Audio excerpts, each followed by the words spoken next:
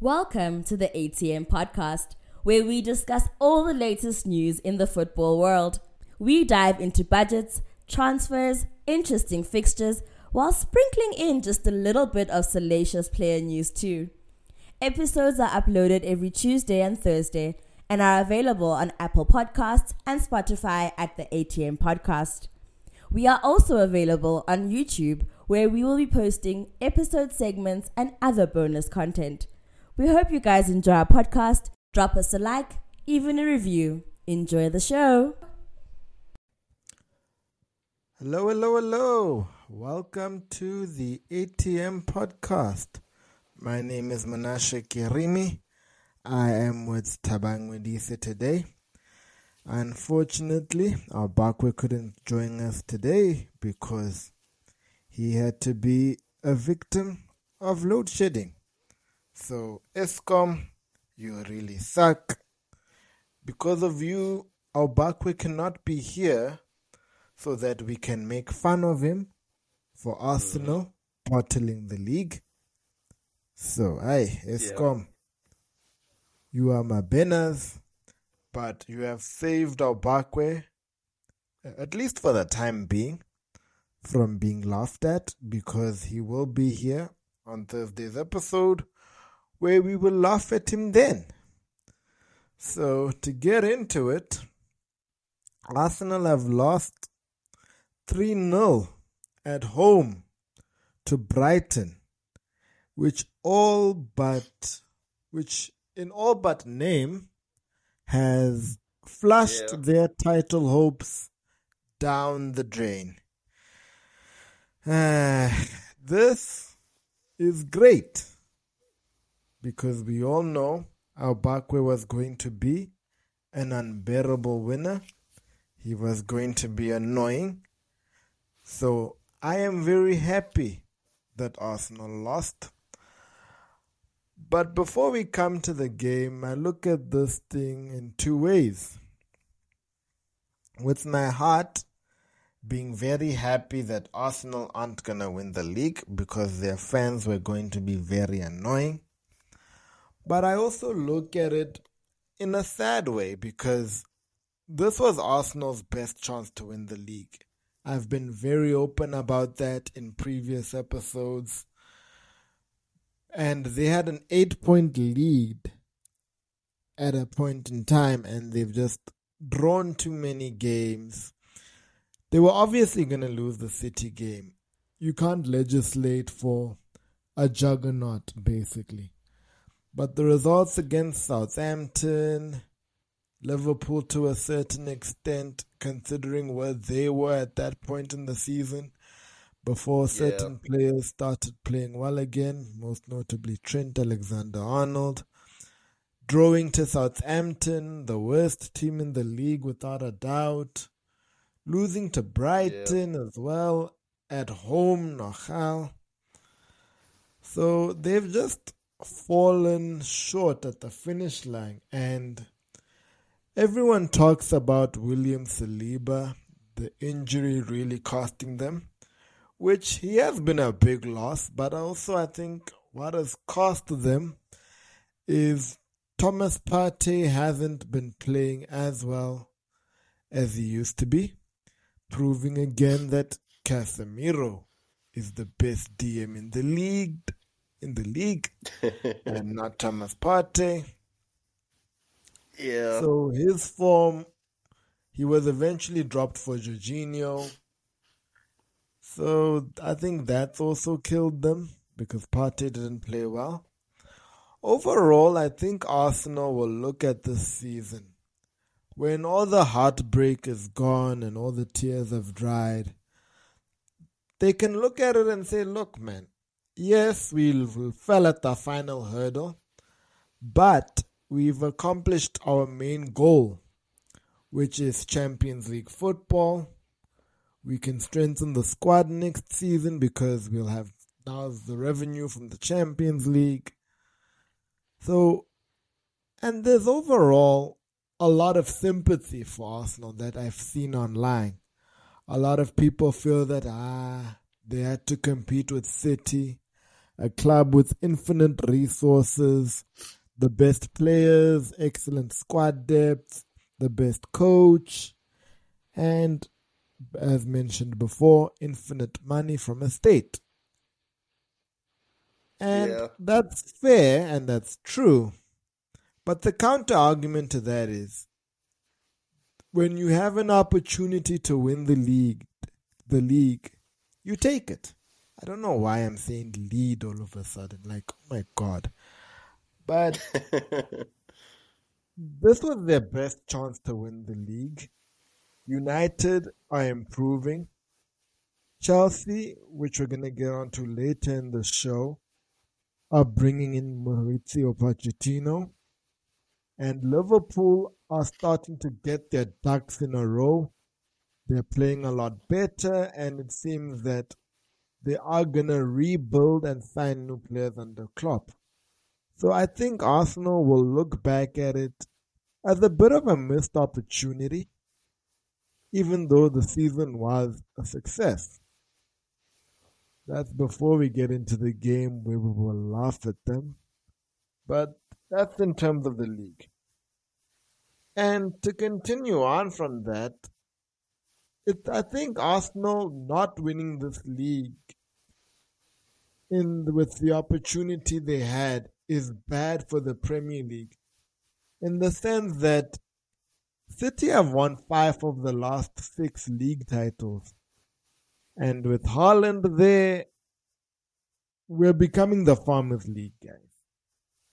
All the jokes make about France and Germany, we're becoming the Farmers League now. So, we all know that the Premier League markets itself as the best league in the world and the most competitive, which I do feel it is, especially with the other teams. But at the top of the race, City are just too good. They have a world-class coach, world-class players, world-class resources. So, depending on how things go next season with the other clubs, most notably Liverpool, Arsenal, and United, because I feel those are the clubs best placed to challenge them, depending on how the transfer windows go. City winning isn't good for how the league likes to market itself as this competitive league when it comes to title races. Because for a while this year it was competitive. And then Arsenal just started dropping points. And when City started to catch them, you never got the sense that City were going to lose any of their games and that they were going to drop any of their points. Because towards the end of the season, we've seen this in the past few years, that they never drop points. They are relentless and they just win and win and win and win. And they seem to thrive when they're chasing somebody or in competition with somebody. Like with Liverpool on the final day, when they were down 2-0 to Aston Villa, Gundogan just comes on and basically wins the league for City on the final day. So those are my thoughts in terms of the league and Arsenal for the future. In terms of the game, Brighton were just so good. And like Roberto De Zerbi said in his press conference before the game, you are going to see the real Brighton. This was after they were beaten 5-1 by Everton, and Brighton showed up. They played really well. I think a standout from that game was the fullback in Pervis Estupiñán. He scored his first goal for the club as well. And I think he also got an assist. And then overall, Brighton just dominated them. Speaking of air, we said that Kaoru Mitoma had a good game and slaughtered Ben White. And Kivio had a moment to forget for one of their goals where he was basically going to tie his laces when the ball was still in play and he should have just jumped. And Ramsdale didn't do well for one of their goals. He played out a poor pass and eventually it allowed for one of their players to score. I'm not sure if it was Undev or Estupinian for that goal. It was probably No, it Undev. was Undev. Yeah. Yeah. And then eventually the heads just dropped and Arsenal, thankfully, they lost the league on this day. So those are pretty Yeah. much my thoughts on the game. Okay. With this loss, Arsenal have conceded 25 goals at home in this year's Premier League season, which is their joint most in a single campaign. So, I'm quite shocked that they were able to concede this many goals in especially at home. I'm quite shocked at that, but overall, yeah, Arsenal didn't look like they were ever gonna come into this game because Brighton were just dominant from the get-go. They pressed up high. Arsenal weren't able to play from the back as they usually do, and you could argue that maybe Martinelli didn't look too healthy out there today because he didn't look like he had the sharpness. And honestly, I feel like Arsenal were mentally and physically drained. Mentally because they just lost. They were controlling the season for majority of the whole campaign, and then they've had a couple of disappointing draws to Southampton and Liverpool, which really affected them. And I would say they were physically drained because they don't have the type of depth that City has. City has the best squad in the league till now for probably the past 5 seasons in the league, in my opinion. So yeah, I think it was a good title charge by Arsenal, but overall, they just weren't able to get over the line with it. That's true. For me, as mentioned before, the two key things were the injury to Saliba and Thomas Partey's loss of form. Yeah, And as we've mentioned before, overall, Arsenal will see this as a success. And they should, because it's still a young team. Despite what I say about this being their best chance at winning the league, overall it is a success. Even though they've missed their best chance, they're in the Champions League. They're going to be able to strengthen the squad. And unless Arteta falls out with a lot of these players, they should have another successful season. So that's pretty much it. Anything else on your end in regards to this? I feel like we pretty much hit the nail on this. I think what Arsenal need to do, they're gonna have to assess the season properly. At the end of the season, because I believe the next win City get, and if Arsenal draw or lose, City win the league. So they're gonna have to assess. They're gonna have to assess after their last game of the season, and really look at bringing in some more depth, and maybe two centre backs, CDM in case Partey gets injured. I know they have Jorginho, but Jorginho is not really a ball winner. And then maybe they're gonna have to look at some reinforcement at that striker position because I don't think Nketiah is good enough. Even though they have Balogun coming, which is a big positive for them. But yeah, I think next season I they'll be think better Balogun is prepared. going to be, sorry to cut you there, but I think Balogun is going to be used to raise funds for transfers. If that's the case, that will be unfortunate because Balogun was one of the players that Arsenal fans were looking forward to next season. So I don't really see that happening. But yeah, but we never know what happens next season. We don't know. We don't know if that is the case. But right now, I think all the Arsenal fans are under the impression that Balogun's going to come in to fight for that striker position with Gabriel Jesus and Eddie Nketiah. All right, and with that said, we are going to look to Man City's 3-0 victory over Everton. It was a straightforward win for Man City. A brace for Ilkay Gundogan, who scored a very good free kick in this game. And another goal for the machine, Erling Haaland, who is really starting to make the Premier League look like a farmers' league. Yeah. And with this victory, they charge again to the Premier League. I saw some of this game, and Everton were basically just dominated. I mean, even Calvin Phillips got a run out again in this game. And Ilkay Gundogan and Haaland were just really the standout players. Another player who barely gets any game time and Sergio Gomez came on. So this was pretty much a regulatory win for City. Nothing much to write home about for me.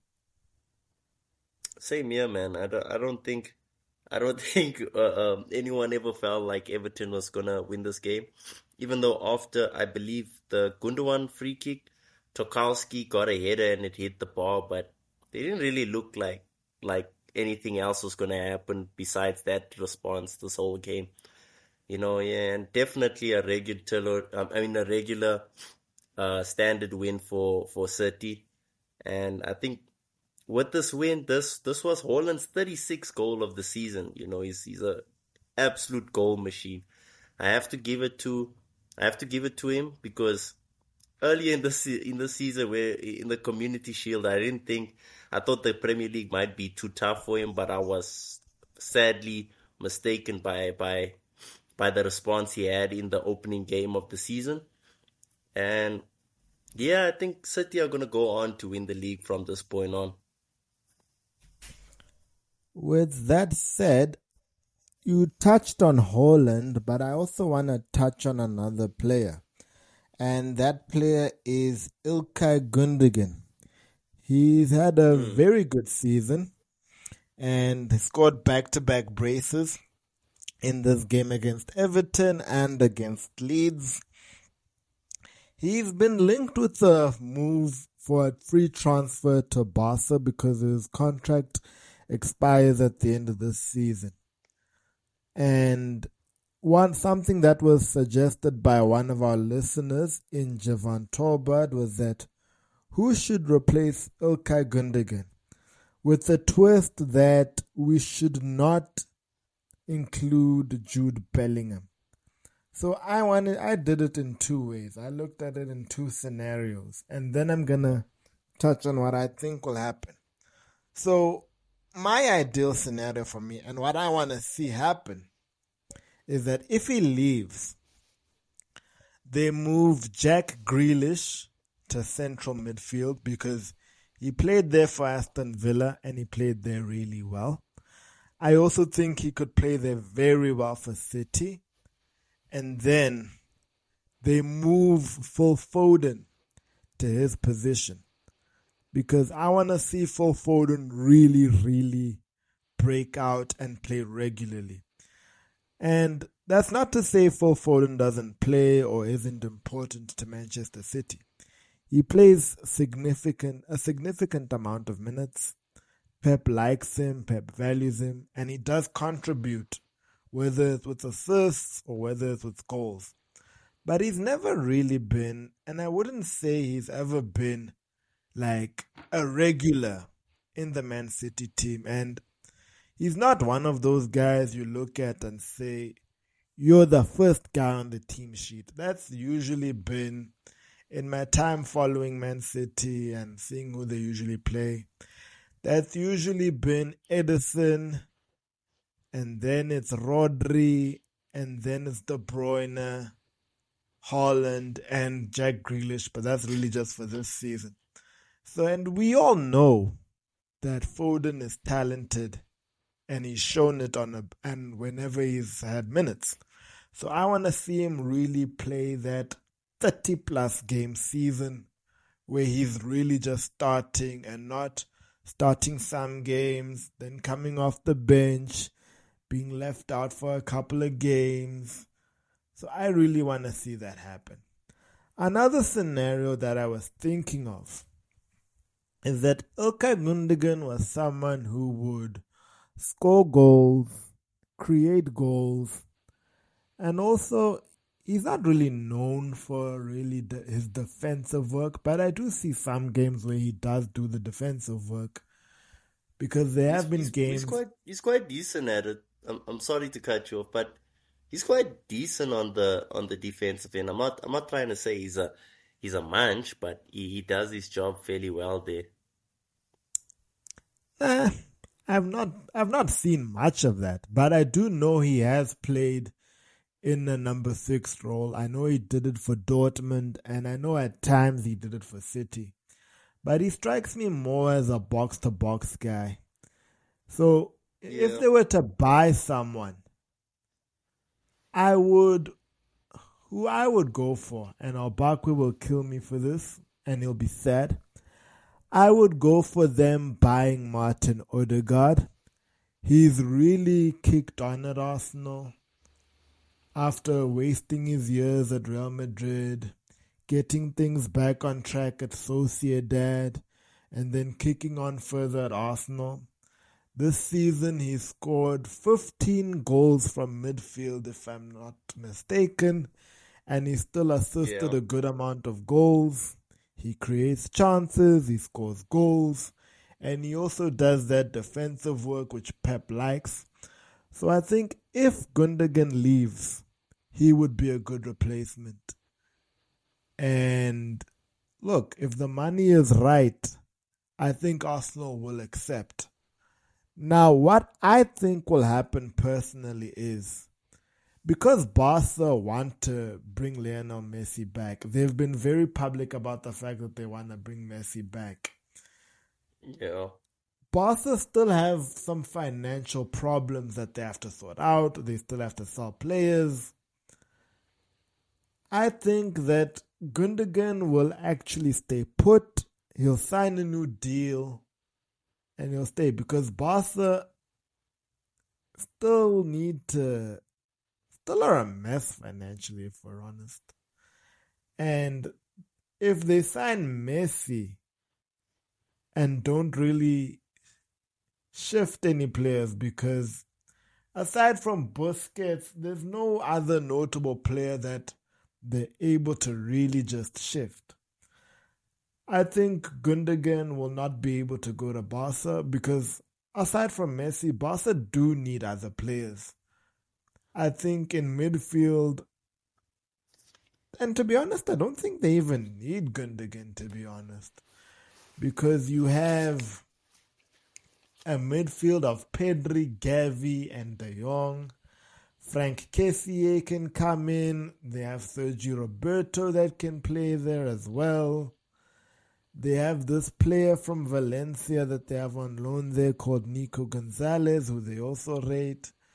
So I don't think they even need Ilkay Gundogan. So I think Gundogan just ends up staying, getting a better deal, and enjoying more trophies at City. So that's nice. Those are my scenarios. All right, let me debate on you on this, because that take I don't really agree with it. I'm gonna go from Jack Grealish, okay? Yeah, I agree with you on this. This year Jack Grealish definitely been able to earn a big role. He's played majority of the games, but where I disagree with Jack Grealish's case is him playing in a deeper role. I don't agree with that. I think his skills are best utilized on the wing. He's one of City's best players, in terms of one-on-ones. And also he's been thriving there. So I don't really see why you would want to move him to a central midfield position, especially when you have Bernardo Silva there. And there's also been reports that McAllister's been linked with a move to Manchester City as well, because he's been adamant of playing Champions League football next season. So that might be a big possibility for him. And also, I think for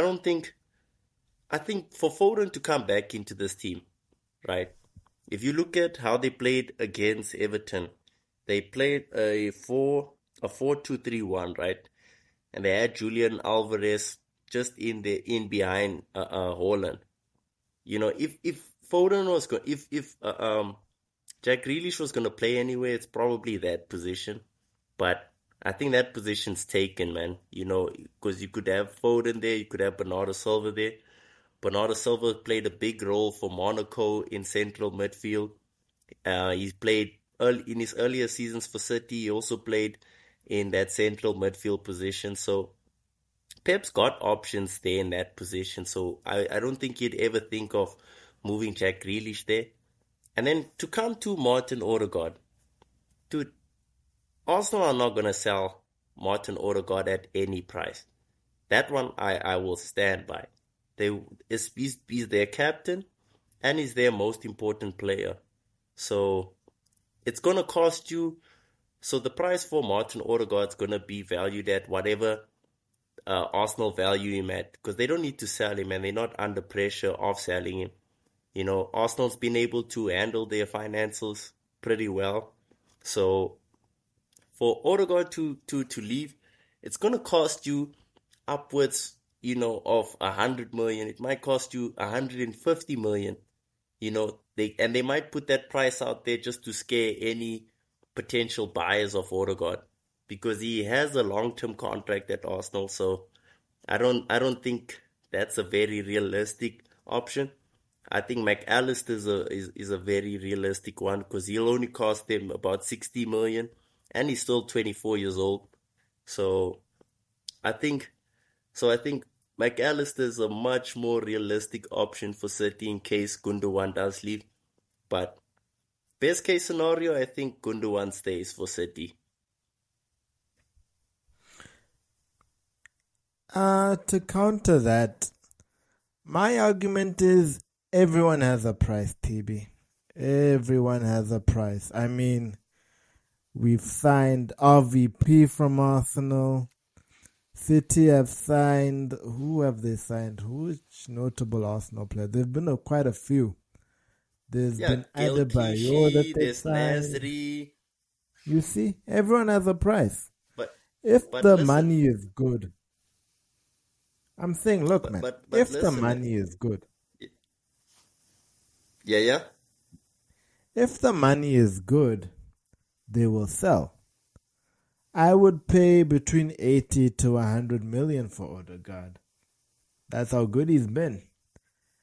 And in terms of Jack Grealish, I know it's two different teams, Aston Villa and Man City.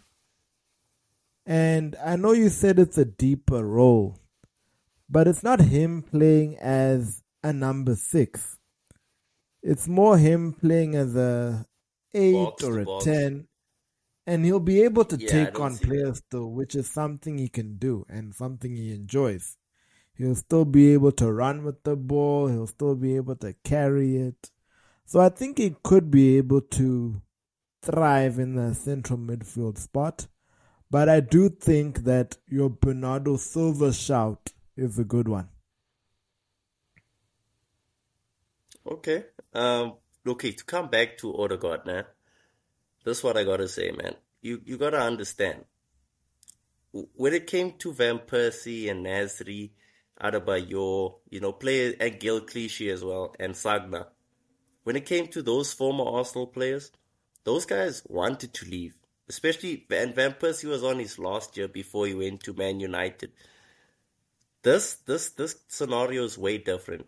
I don't think they're not gonna sell Odegaard, especially not for any price between 80 to 100. It's gonna cost you upwards 100, and it's gonna cost you about 150 million. And they're not gonna sell Odegaard at any price. We've seen the Caicedo bird from Brighton get rejected, and I believe that bird was 80 million or 83 million. I'm not too sure, but it was a very high bid from Brighton. So it's not that every team has their price. You gotta understand, if you competing and you understand what you wanna achieve, right? You're not just gonna sell players, especially players who are very important to your club. You're not just gonna sell them in jet, you know. You're gonna have to, because now you gotta go out and go look up for a player of Odegaard standard. And I don't think Arsenal will be able to find that next season. Even if Arsenal had to go in for McAllister, why would they do that and sell Odegaard and bring in McAllister? I don't think that scenario ever happens. They'd rather have Odegaard there and still bring in McAllister and other guys, maybe Declan Rice as well. So I think Arsenal's thought process for next season is to only add on to their squad. They're not going to think of selling, especially vital players like Odegaard. He's their captain, and he's been their best performing player, arguably, this season. Next to Saka, maybe. But yeah, I think they're going to be priced out of that deal.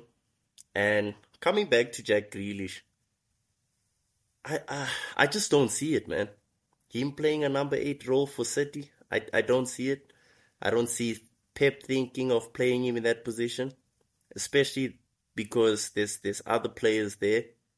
You could have De Bruyne next to Rodri with Julian Alvarez at cam, or you could have De Bruyne next to Rodri with like a Foden, or even Grealish at cam. I don't think, if it's not the number 10 position or the wing position, I don't see any other role for Jack Grealish in that team, personally. I suppose that's fair. I do see it. I genuinely think if you give him a shot in a number 8 role or a number 10, I think Jack Grealish will thrive. He's shown that he can do what Pep wants him to do. And even those in the midfield, and I'm not talking about the wide positions, they have to defend as well. Jack Grealish has shown that he can defend. So I do think in midfield he will be able to thrive. To come to Odegaard, I still stand by what I said. If the price is right, the club will sell. Yes, you could argue that he's their captain, but I don't think he's their most important player. I think that's Saka, because whenever Arsenal are chasing, what Arteta tends to do, one of the people he takes off is Odegaard.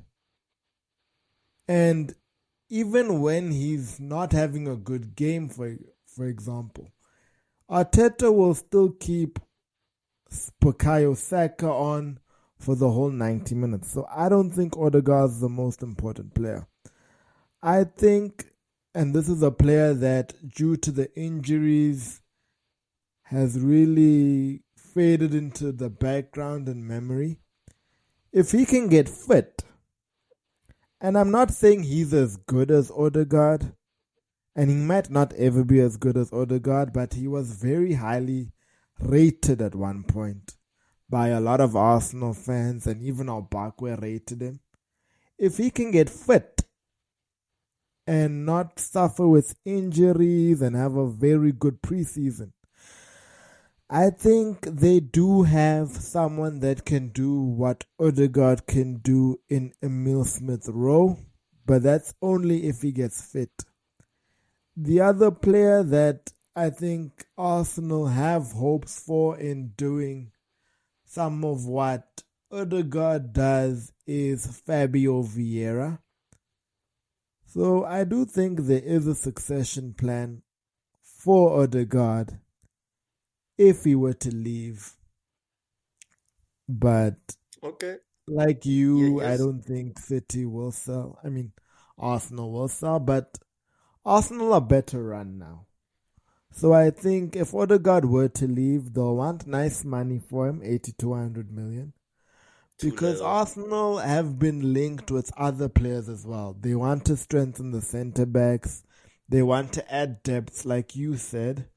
They've been linked with Mark Guehi to add some depth in the centre-back position because Rob Holding is not good enough for a title-challenging Arsenal team.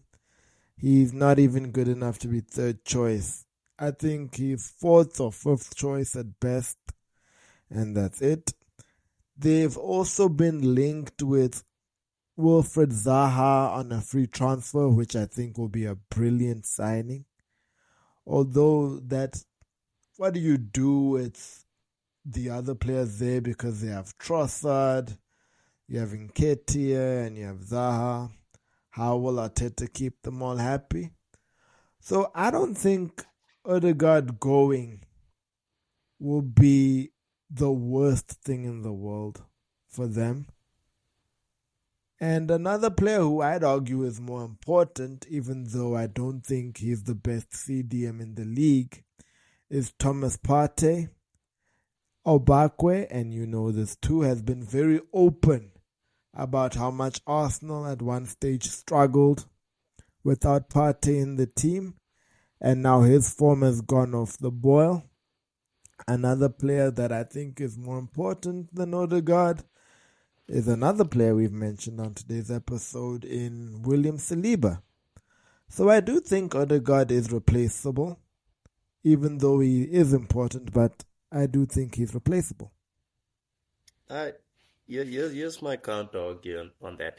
You mentioned Pablo Vieira and Emil Smith-Rowe, right? And you said Saka's probably Arsenal's most important player, right? Let me give you a practical example. Would you argue and say Rashford is United's best player? Yes. You would. Okay. Yeah. So, in order for Rashford to even get those opportunities, right? Do you understand? You need an orchestrator from the midfield who can bring the ball up and deliver it to guys like Rashford to do their thing up top, because those guys are in charge of scoring goals, but also just being a goal threat. Let me not say scoring goals specifically, just being a goal threat. So it also just assists. But the orchestrator is the most important player on the pitch. And let me tell you something, 80 to 100 million for Odegaard doesn't make sense. If you're gonna lure Arsenal away, right? The bid has to be outrageous. It's got to be 150 million. So I don't see Smith Rowe being able to fill Odegaard's role, even with him fully fit. I don't see Pablo Vieira's been he's been a fire. He's been a 4 out of 10 for Arsenal this whole season. He hasn't done anything notable. And coming to your replacements, to your possible replacements, right? You say if you offload Odegaard, you say that Arsenal can go out and go buy some depth, right? Arsenal's finances are in a much better position. So they're not in any position where they have to offload anyone. So they're in a position where they can actually add on to the team. They don't have to offload Odegaard to go and get like players like Mark Guehi from Crystal Palace. They don't need to offload Odegaard to go get guys like Declan Rice or Moises Caicedo. They don't need to offload. So, and why would you offload your most important player? Even if he's not your best player, he's definitely your most important player, because he builds that link between the defense and going forward, right? I wouldn't say Thomas Partey is more important than him, because Thomas Partey is the destroyer of the team, meaning he's meant to destroy the opposition's play, and he's meant to give it to Odegaard so that Odegaard can orchestrate, thread the balls in through the wingers, probably get on the end of some goals, get some assists, and it's from the number 8 position specifically. He's not doing that as a 10. Emil Smith-Rowe is a number 10 and the winger. So you see, the two positions are much different between those two players. So I don't see Arsenal going out to go and find. I don't think Arsenal can go out and go find possible replacements for Odegaard unless it's Jude Bellingham. If we're being honest, if it's not that, I don't see Arsenal selling him. Well, my counter argument, you mentioned Declan Rice. We know how much West Ham want for him. So Yeah, Odegaard can get you a lot of good money. And West Ham want about 150. So 80 to 100 million from Odegaard gets you the money.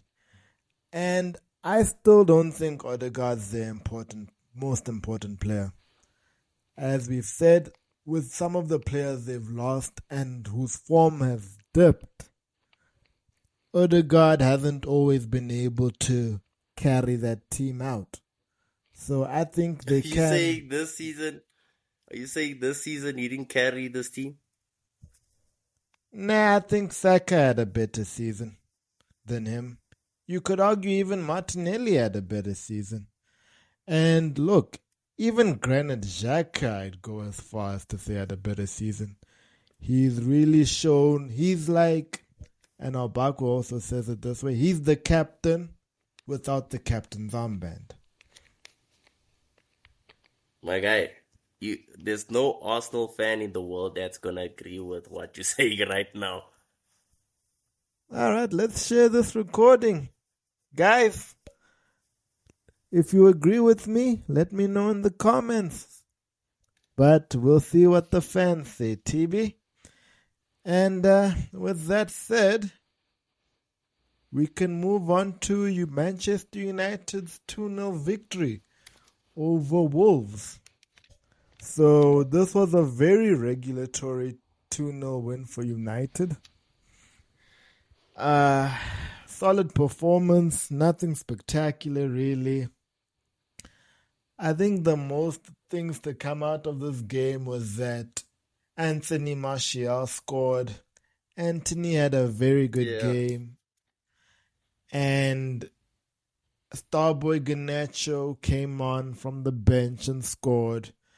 And then on a more down note was the performance of Jadon Sancho. Like, usually when a player is struggling for form, things get leaked about what happens. It's like player X is carrying an injury, or player X is dealing with some personal stuff that are affecting him. And these things get published on articles online and you hear about it.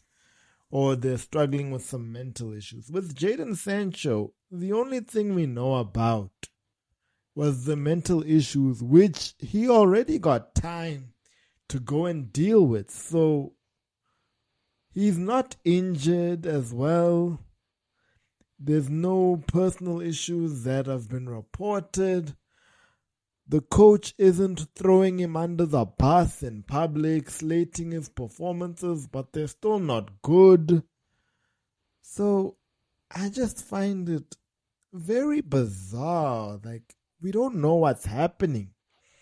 yeah, And what's frustrating is that if we were to sell him, he'd probably go to that other club, do well.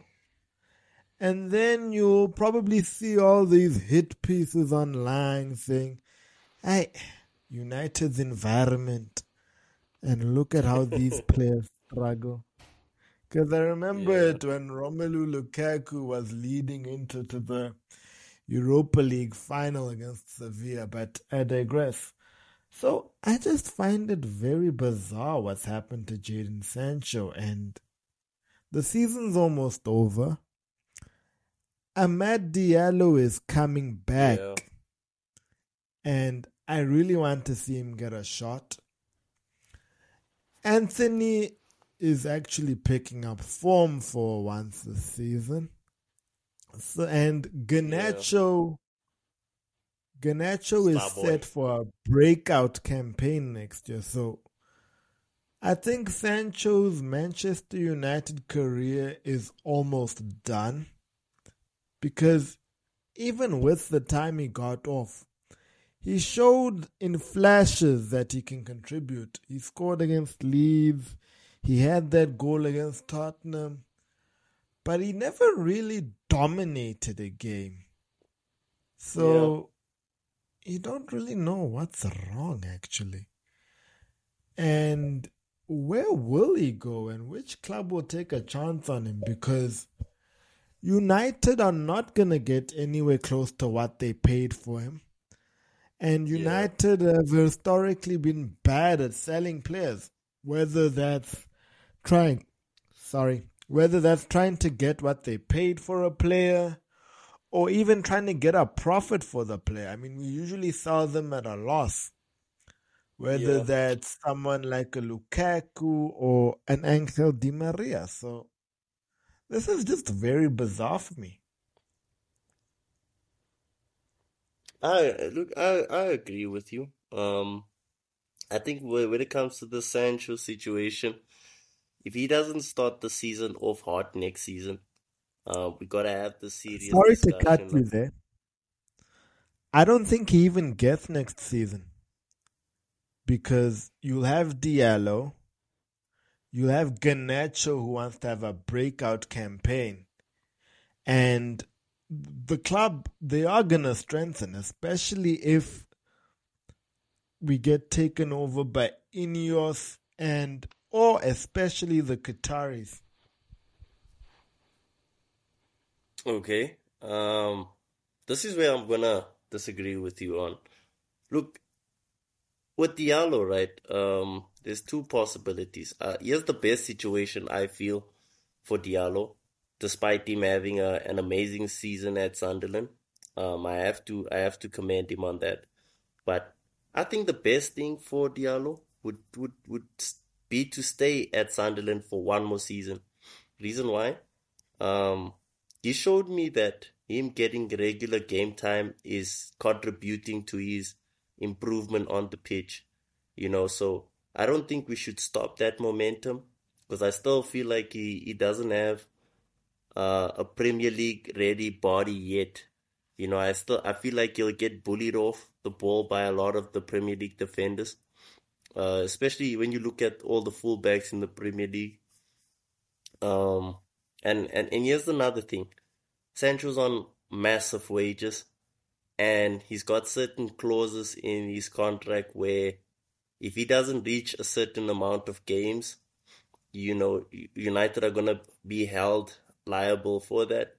So I think next season, if we don't sell him, he's definitely gonna play games. So unfortunately, we kind of stuck with Sancho unless the rumors are right on Sancho possibly going back to Dortmund on loan. I don't know how true that is, but if it is, I feel like that's what Sancho should do, and I feel like that's probably what's gonna allow Diallo to come in and get some game time because I don't think, especially when you look at how much we're paying Sancho, I don't see United allowing Sancho to just be like that fifth choice who's barely getting any game time, you know. But yeah, I think Garnacho's gonna take his place next season for sure in the starting lineup. I think I agree with you on that end. I think next season he's gonna have his breakout season. I'm looking forward to it as well. And to touch up on the game, yo man, I have to give props to Wolves keeper because that guy Bentley was just making a lot of good saves in that game. Wolves didn't have any shots on target the whole game, but I think he's the reason why that game wasn't 4-0. Anthony's first opportunity in the game, I still feel like he should have at least got that shot on target, but a better option would have been to thread that ball in for Martial. Would have had open poles if we're being honest. Um, if I'm gonna rate Anthony's performance that game, it would be like a 7 out of 10. And Garnacho barely needed 20 minutes to get off the mark. I'm looking forward to him. He's exactly what the fans need right now because he's bringing that spark back to us. But Bruno's showing us exactly why he's so essential and why I personally believe he's probably only second to De Bruyne in this league in terms of the best midfielder. But Don't let overall, Obakwe hear you say that. hey man, I will stand on this. I don't care about Odegaard. Odegaard doesn't have Bruno's work rate, and he doesn't have Bruno's passing as well. I think Bruno's passing has been very underrated this season. He would have had way more assists if guys like Anthony could finish. Especially Vegas, who's been useless. And even though Rashford's had a good season, Rashford's missed a couple of opportunities that Bruno's given to him as well. So I think Bruno's definitely only second to De Bruyne in this league, if I'm being honest with you. All right. Just to also touch up, before I touch up on the game, I just wanted to make the last of my Jadon Sancho counter arguments. You said that United won't really allow him to just sit down and be a fifth choice winger. Did I get that right? Yeah. My counter argument is our 80 million captain, who is basically fifth choice and at times has been benched for Luke Shaw at centre back. The other counter argument is, well, look what he did with Ronaldo. Customary Ronaldo dig there. He got rid of your boy, as he should. And then in terms of Sancho's wages and him being difficult to let go, the best case scenario if United can't find a buyer is to do what a lot of clubs tend to do. And that's find a club that's willing to take him. For argument's sake, let's just say Dortmund. And be like, okay, Dortmund, you can have Jadon back. Pay about 70% of his wages. We'll cover the other 30. And then that's it. Maybe Sancho's value goes up.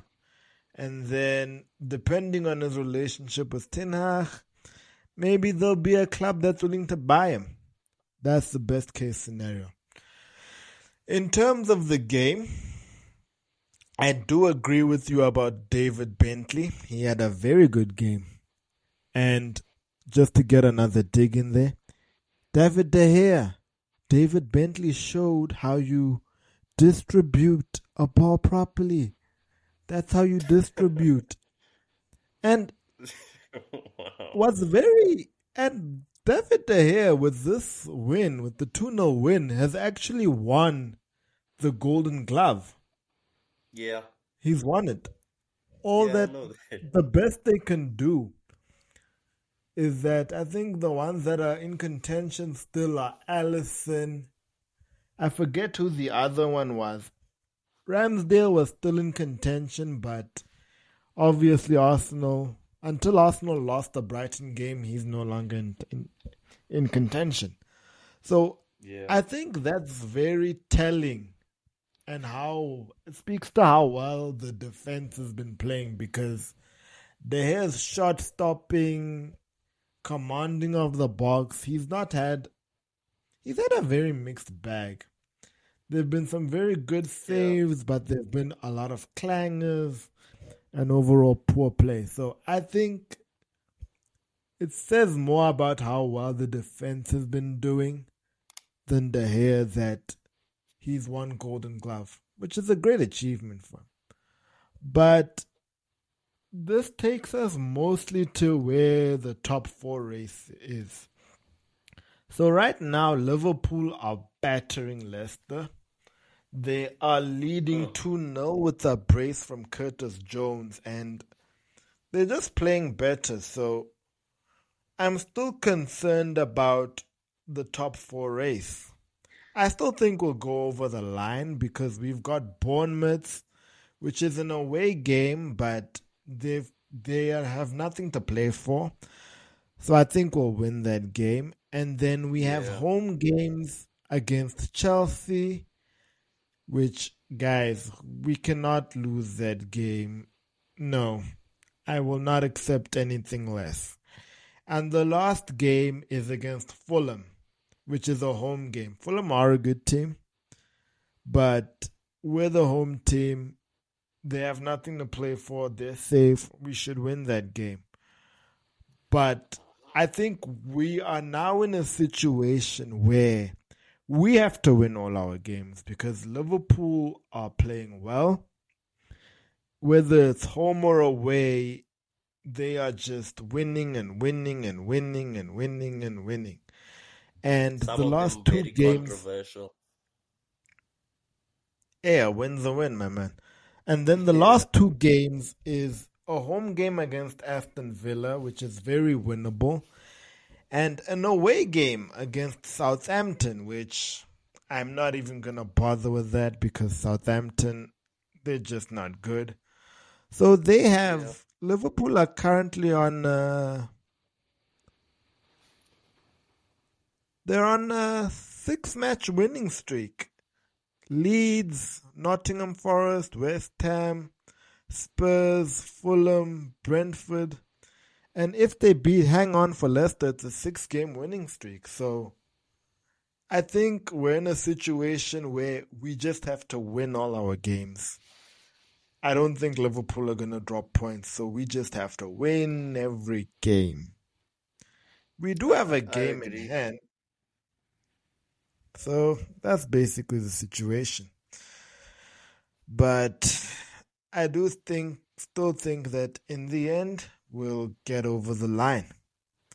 Do you So think that's do our you think top. Newcastle could do you think Newcastle could drop off because we are tied on points with them, but they are ahead of us because, of course, of the goal difference. I very much doubt that Newcastle are going to drop off because they have a game against Brighton, but they're the home team, and I Mm, think they will win.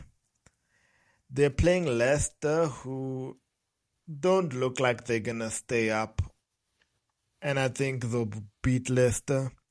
They're facing Chelsea, who are not playing well, so I think that we won't be able to catch Newcastle. That's just my opinion. And with that yeah, said, it's a nice segue to Chelsea again, who all reports are leading and saying that Maurizio Pochettino is going to be hired by Chelsea. And I think it's actually a very good appointment, but two yeah, things need to happen.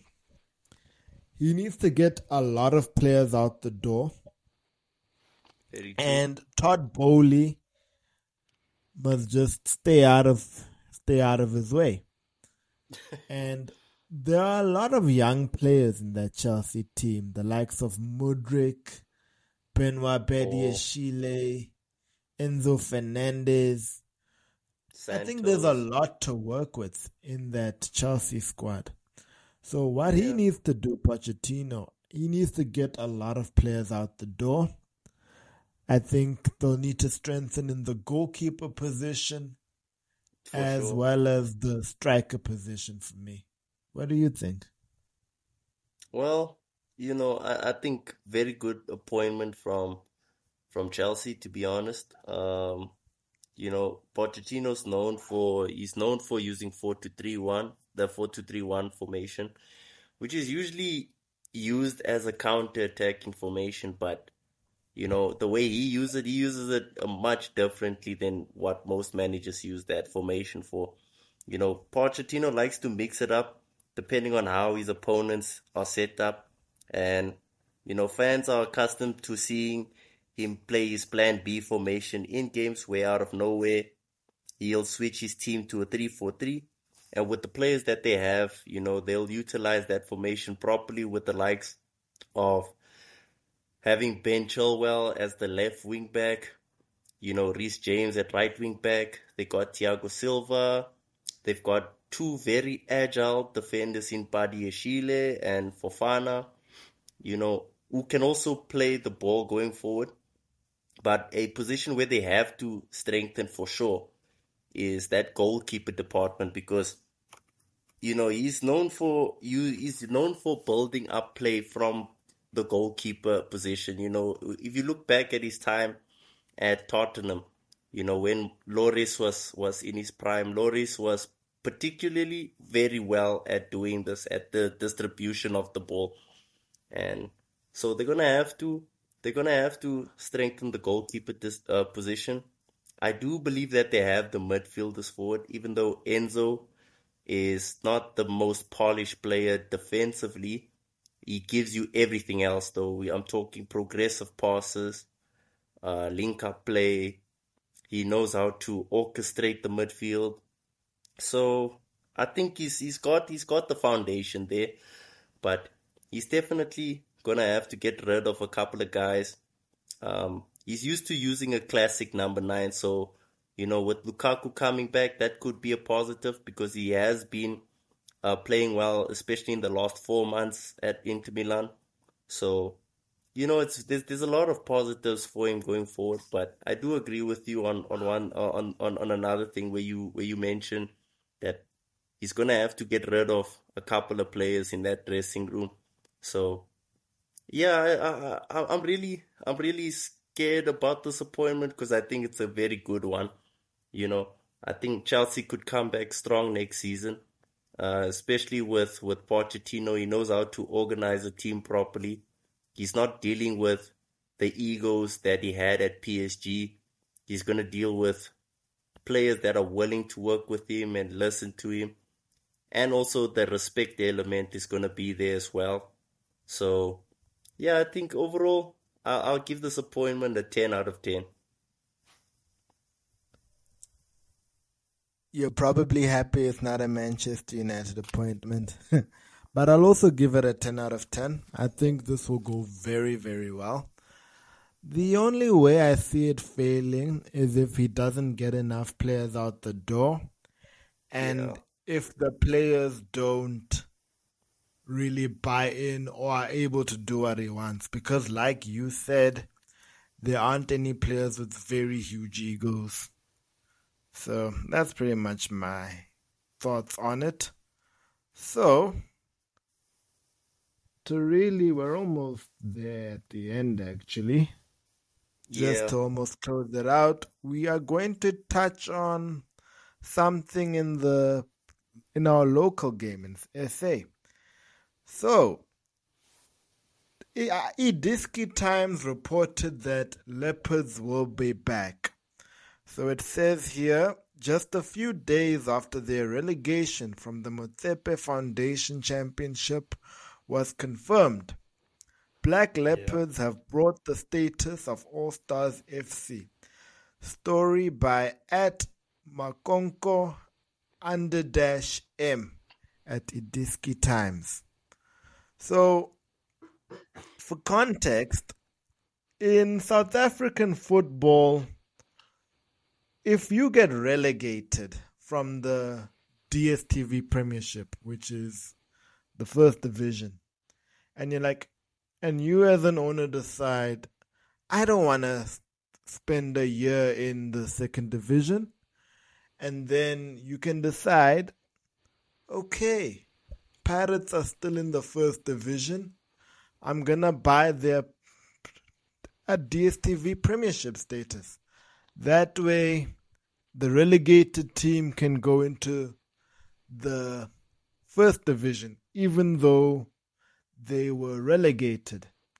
We've seen this happen when Cape Town City bought the status of Mpumalanga Black Aces, or when Royal AM under Mamkhize bought the status of Bloem Celtic.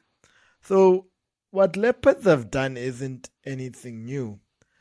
Yeah. But I think this isn't good for the competitiveness. I wouldn't even say competitiveness, really. I would say if you want for our football and our leagues to be taken seriously, you can't be having a situation where somebody can buy the status of another team, because then what's the point of playing in that league when, okay, I'll just buy a status?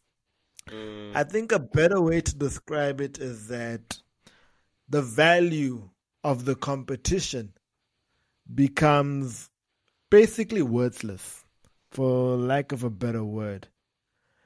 And don't get me wrong, if I'm in that position where I can buy a status to play in the DSTV Premiership, if the system allows me, I'm going to take advantage. But this is something we'll cover in a later episode where we go over how we want to improve the PSL and the lower divisions. One thing we should do is scrap buying statuses for me. yeah. Although I will say, if I was in the position, I would buy the status. No, that's for sure, man. The reason why I hate this move, is because, man, what's the point? What's the point of being competitive in this league if you can just buy your way into success?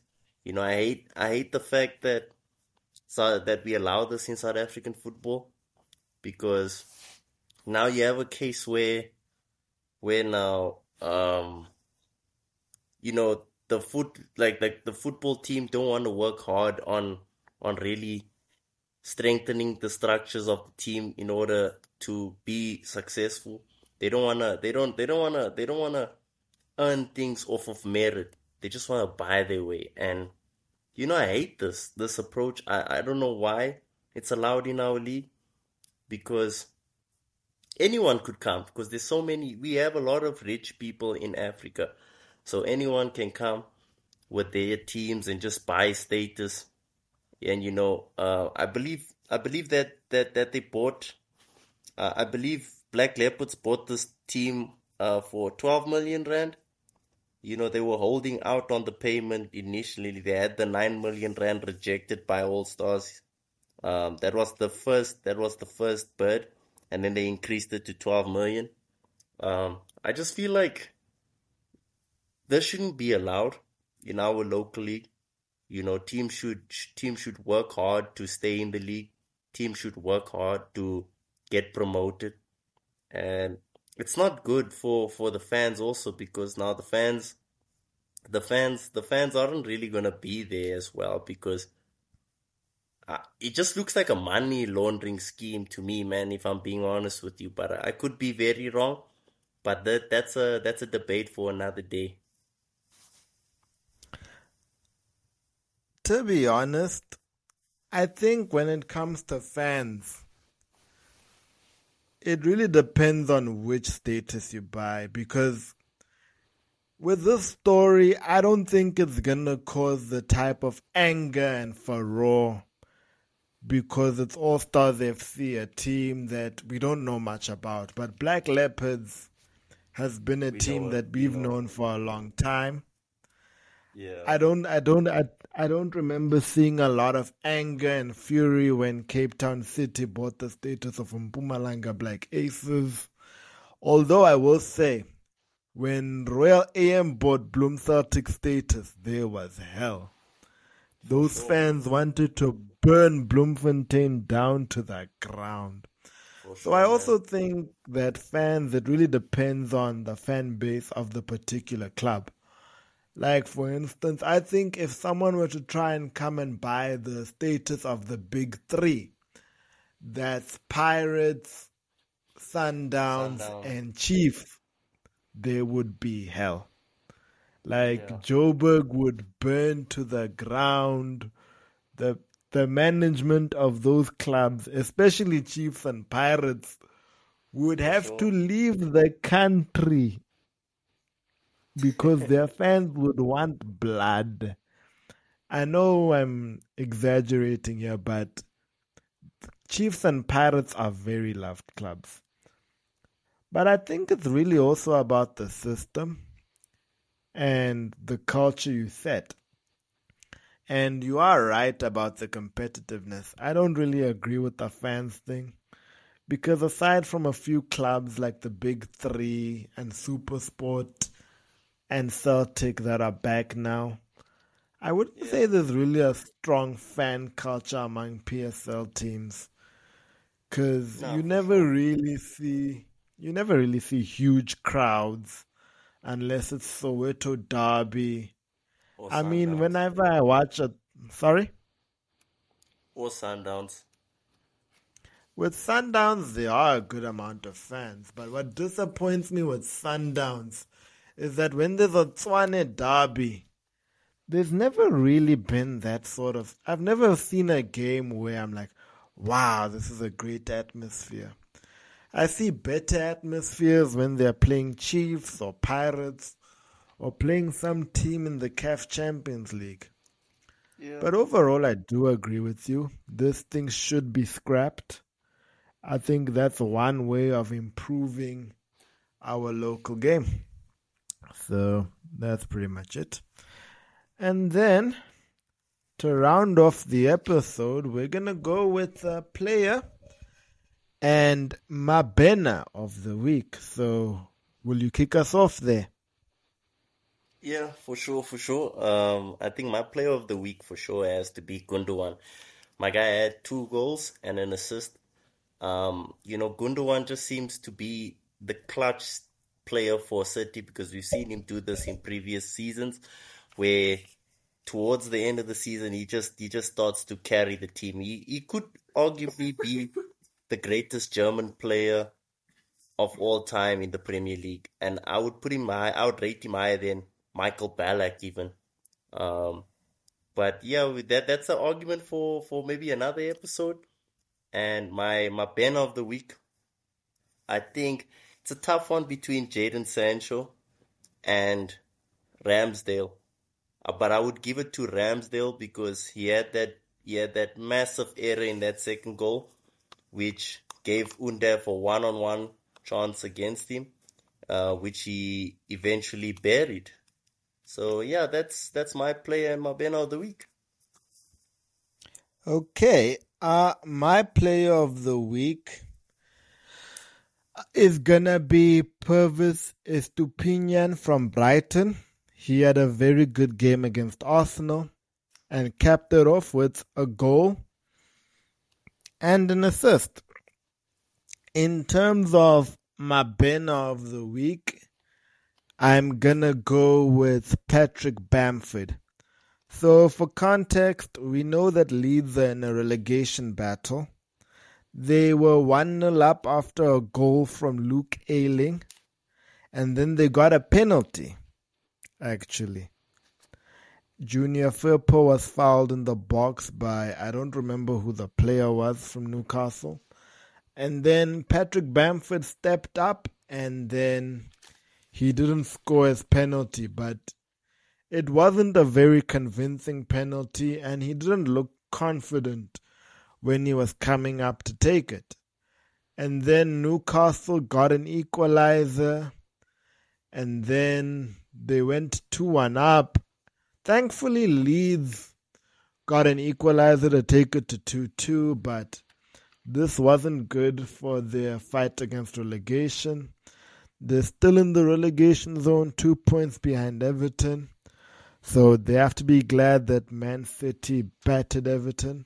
So they're still in with a chance of getting out the relegation zone. But that pretty much rounds it off for the episode and what we wanted to talk about. Any last closing thoughts, TB? Nah, I think I'm all good, man. All right. Okay, guys. That's the episode. We really enjoyed making that one.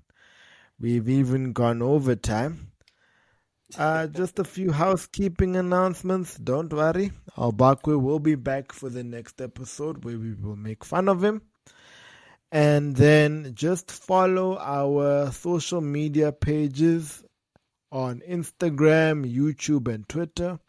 We're available at the ATM Podcast, where recently we have uploaded a new video to our YouTube page where we talk about Cardiff City and football's moral bankruptcy. And then, if you guys would like to see us talk about anything else or anything of that you might like to hear us speak about, just leave us a comment and we'll speak about it on the show. And yeah, that's pretty much it. This is Menashe Right. Kirimi signing out. I hope you guys have a great week and deuces.